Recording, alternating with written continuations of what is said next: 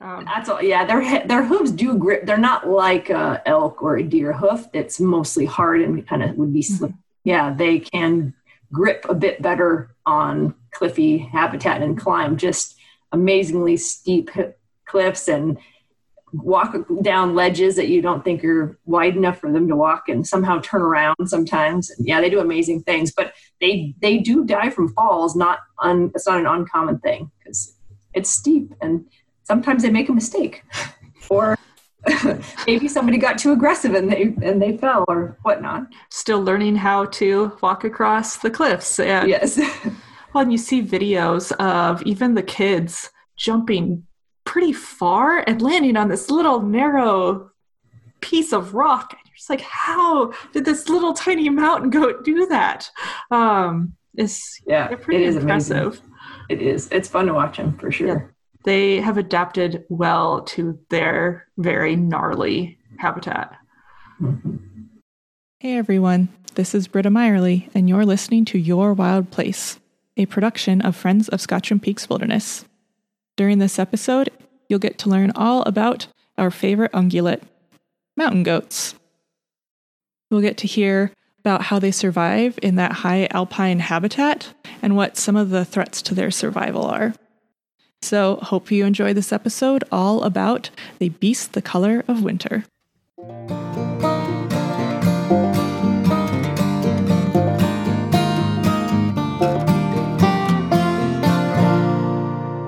I'm Laura Wolf. I'm a regional wildlife biologist with Idaho Department of Fish and Game. I've worked for Idaho Fish and Game for 13 years, 10 of which have been up here in the panhandle of Idaho. I started working with mountain goats soon into my career with the department in the Salmon region, where we translocated mountain goats from Utah into native range. And that sparked my interest in mountain goat biology and behavior. And since I've been in the panhandle, I've done mountain goat surveys via helicopter, and I just enjoy seeing the big white beasts whenever I can. The Scotchman herd on the border with Montana is a pretty neat herd. It's native to Idaho. Many people see the goats on the Idaho side when they hike the Scotchman Trail, but the majority of those goats actually reside in Montana. So Montana does fairly regular aerial surveys, and they estimate the entire cabinet population to be somewhere in the range of 130 to 160 goats. We, on the Idaho side, have surveyed just twice in the last 20 years. Most recently was this winter, so February of 2020. We counted 11 goats on the Idaho side in the cabinets, mostly in the Scotchman Peak area, although not as concentrated as they are in the summertime, where they're probably mostly right on the top, right on Scotchman. In the past survey, I believe we counted 16 goats in that same area. So it was striking when we were flying the aerial survey and the helicopter, the change in mountain goat habitat as we went from Idaho into Montana. It just went from, patchy, rocky cliffs here and there, some high rocky knobs where they spend time in the summer, but not in the winter where the snow is a little too deep. And you cross the border into Montana and it's just wall-to-wall mountain goat habitat. So you can see why the majority of the herd resides in Montana. Montana divides their herds into the west cabinets and the east cabinets. So we're part of the west cabinets. And the west cabinets probably have about 50, maybe 60 goats total. Unfortunately, they appear to be declining. So looking at surveys over the last 20 years, they're showing about a 5% decline, a significant decline in particularly the west cabinet herd, mostly with lower kid recruitment, probably causing some of the decline. Many native goat herds in the west, in Montana, Idaho, are showing declines compared to some of the introduced herds, which seem to be increasing and doing quite well.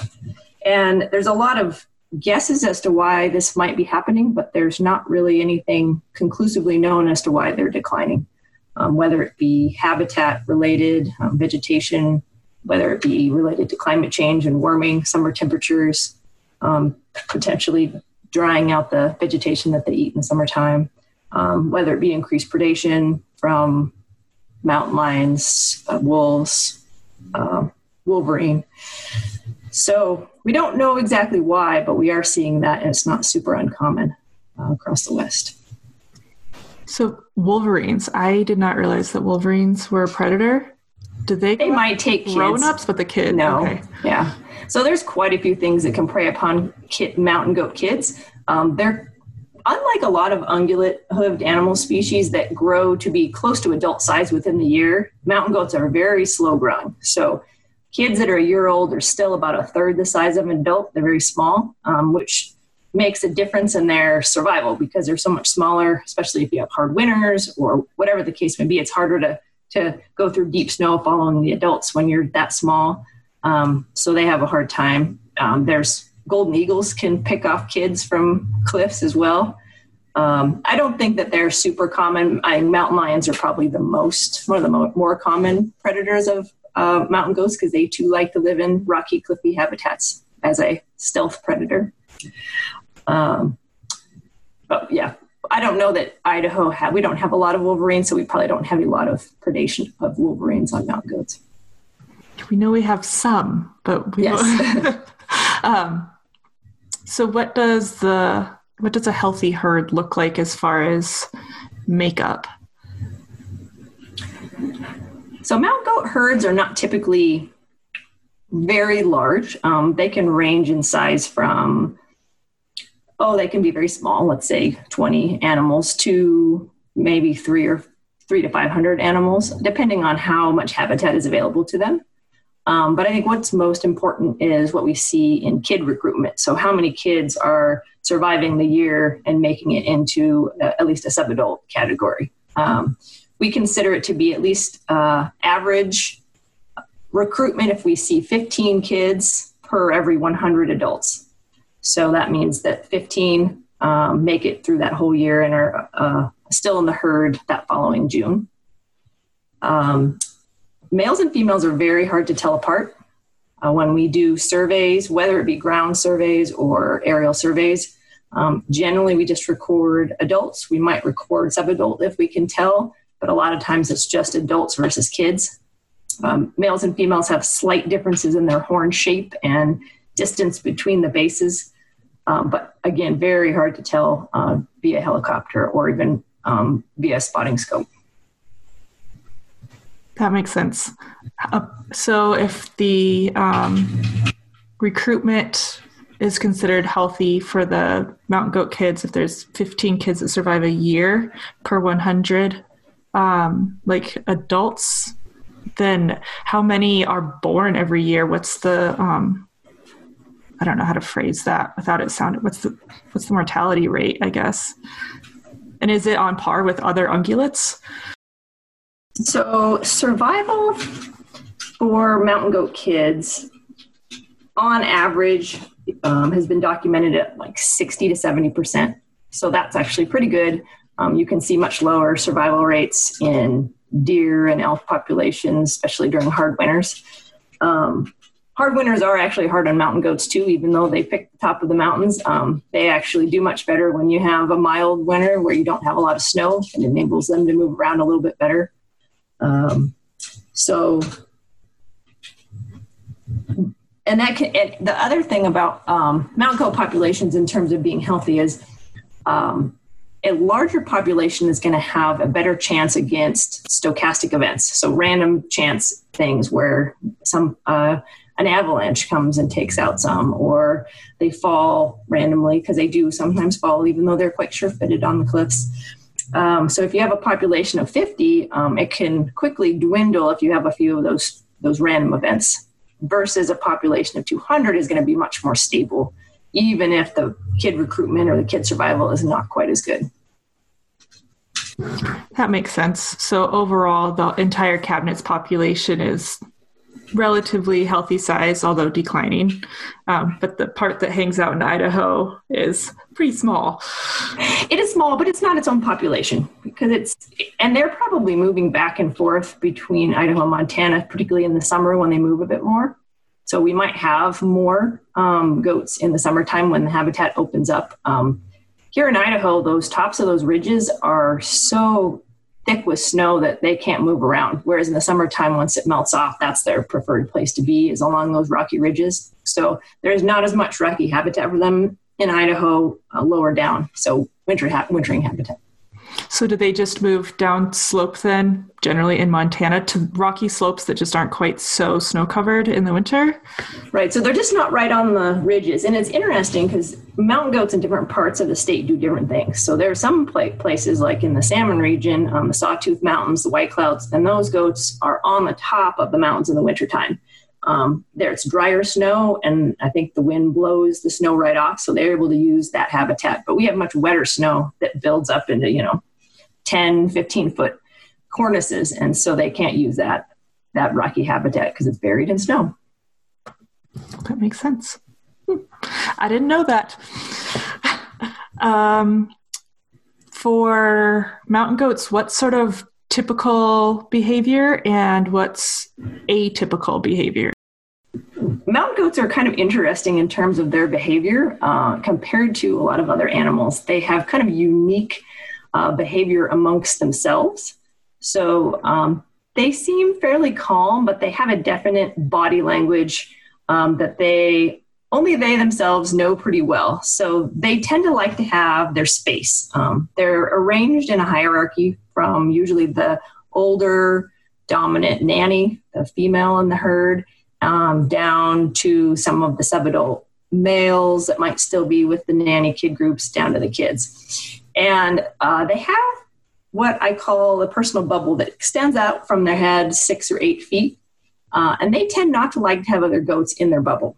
And so if they encounter another goat along a cliff line or a path that they want to go, if they are the dominant goat, they will do something to encourage the subordinate goat to move along. So they might just cock their head and look at it. They might shake their horns to show how tough they are.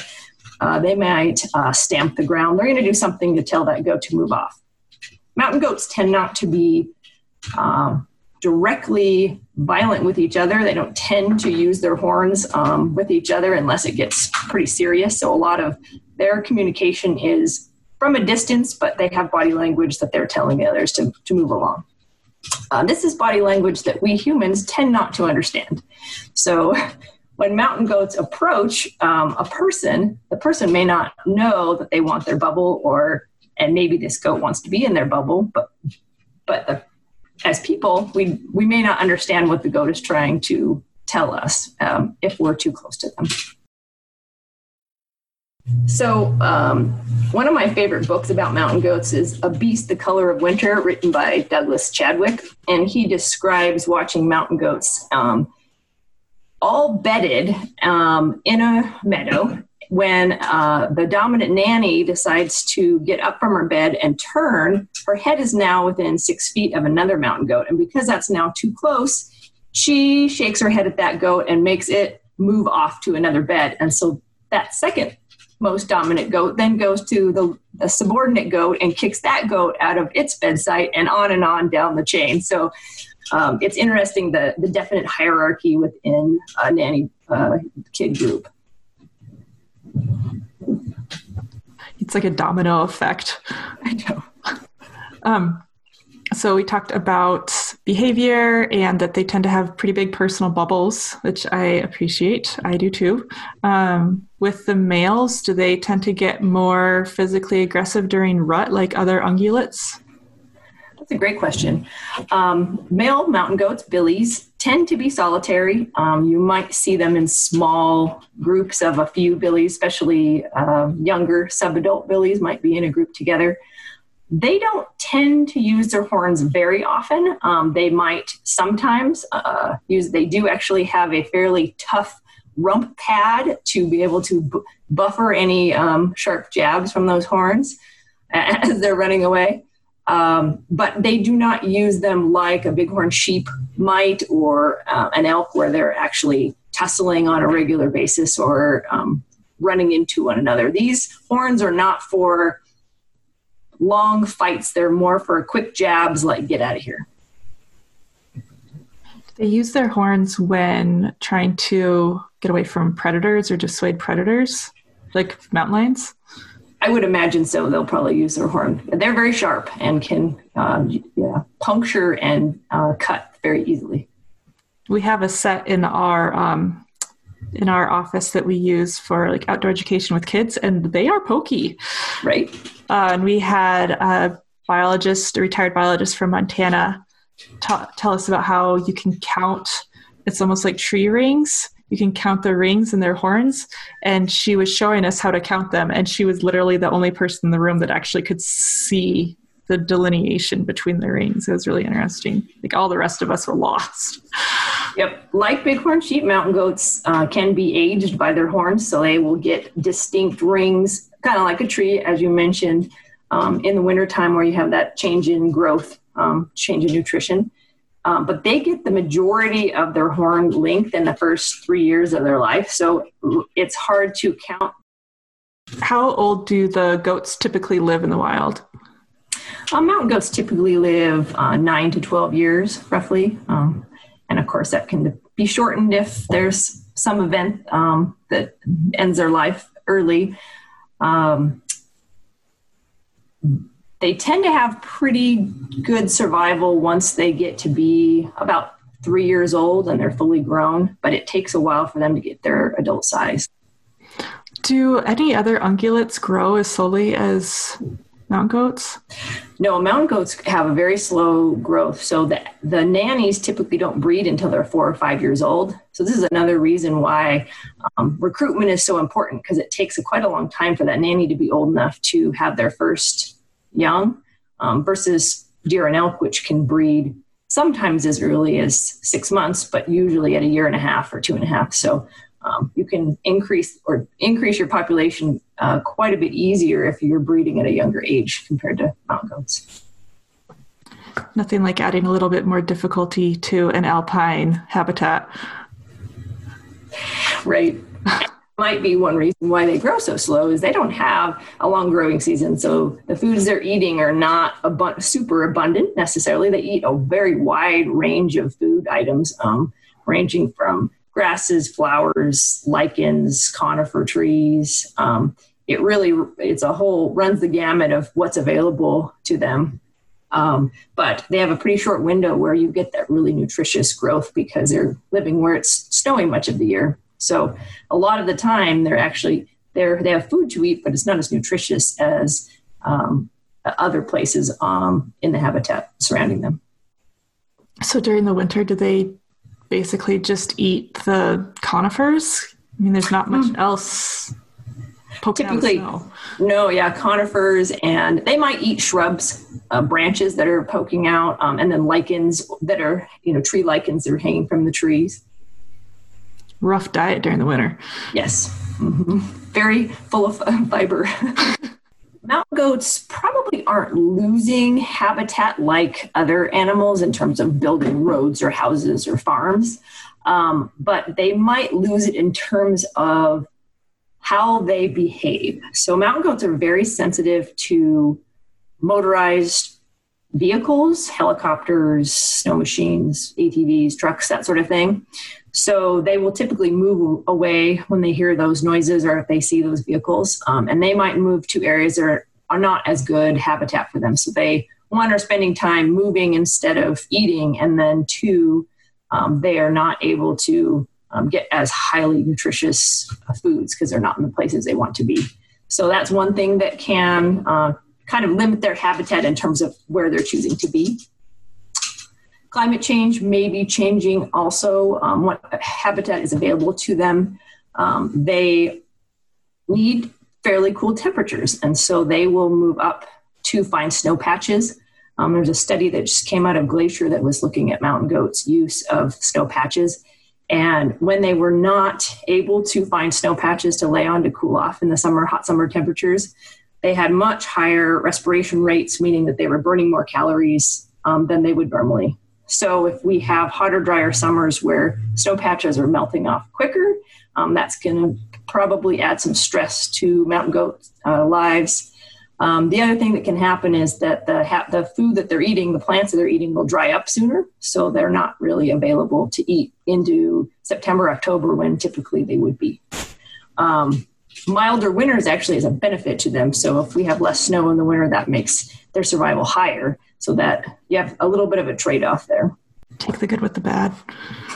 What else hurts the health of mountain goats? We talked about motorized wreck can be hard on them because it pushes them out of the habitat they want to be in.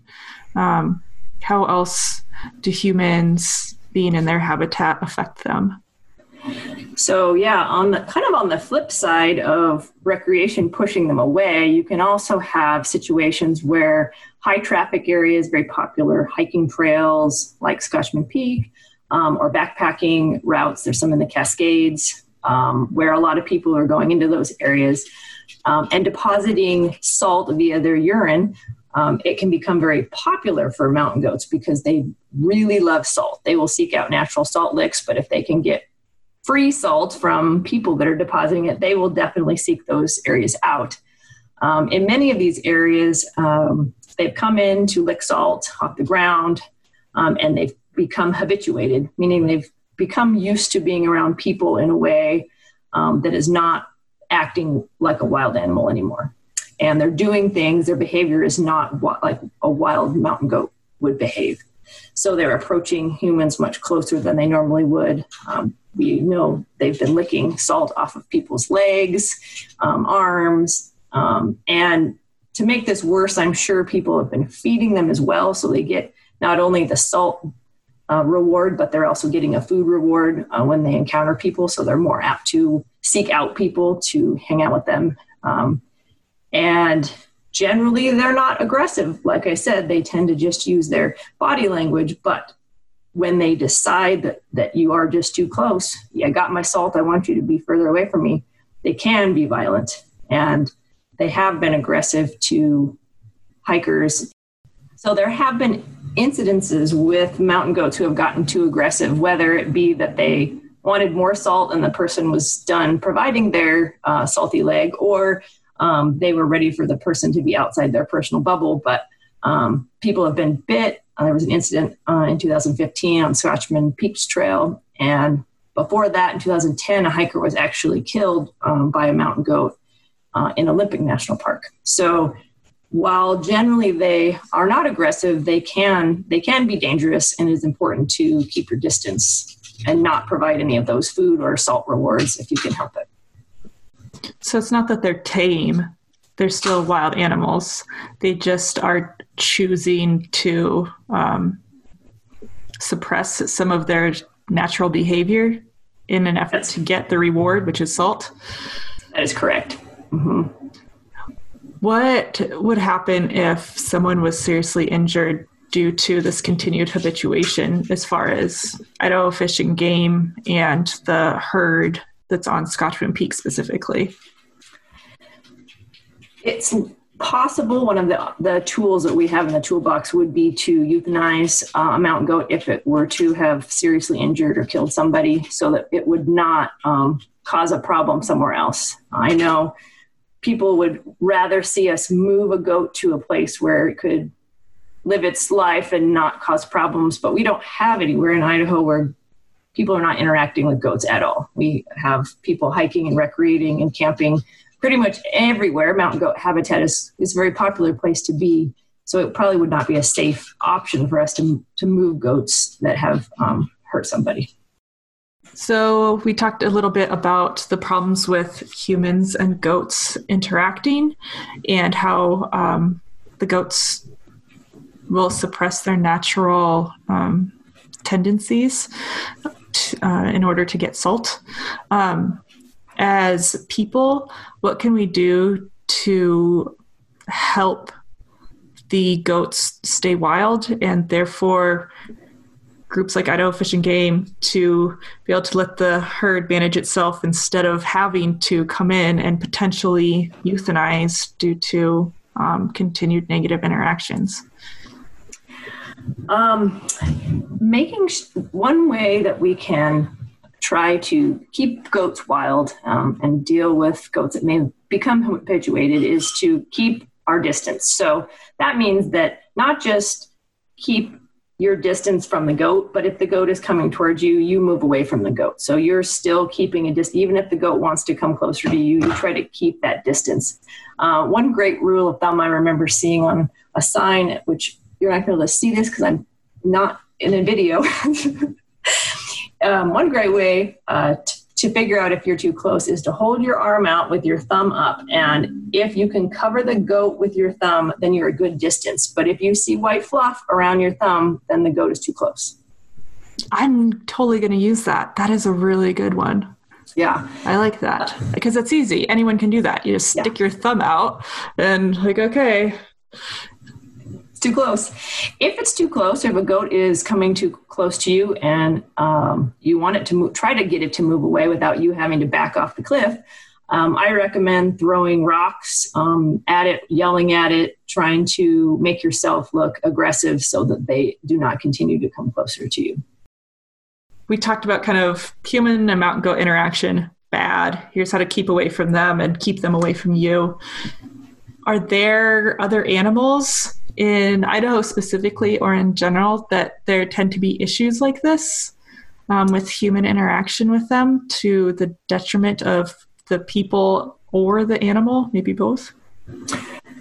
There certainly can be habituation issues with just about any wild animal, particularly that's fed. So we have issues with bears. So bears that get used to getting into trash are then trained that this is food, this is a reward, I'm going to come back to bird feeders or dog food left on the porch or whatnot. And so that can become dangerous to people or pets.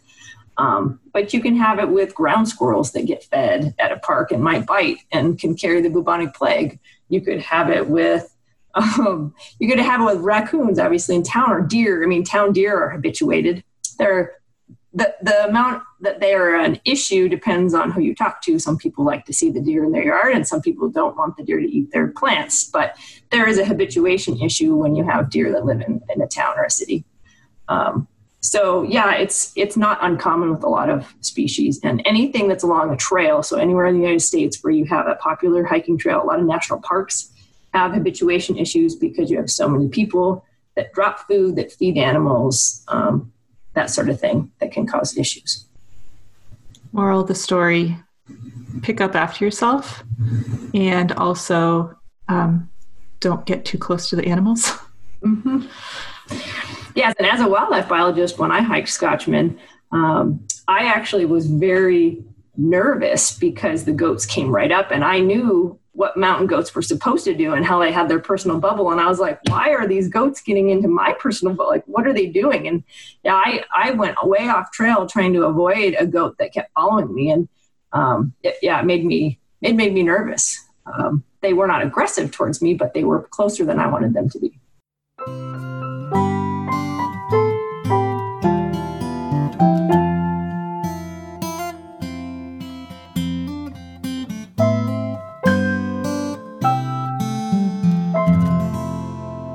Thanks for listening to Your Wild Place, presented by Friends of Scotchman Peaks Wilderness. For more information about the Friends, visit our website, scotchmanpeaks.org. This episode featured Laura Wolf, Regional Wildlife Biologist for Idaho Department of Fish and Game. It was edited by Ray Brown. Theme music was by Ben Olson and Katie Archer. Subscribe to Your Wild Place wherever you listen to podcasts so you don't miss an episode. And we would love for you to rate and review us on Apple Podcasts.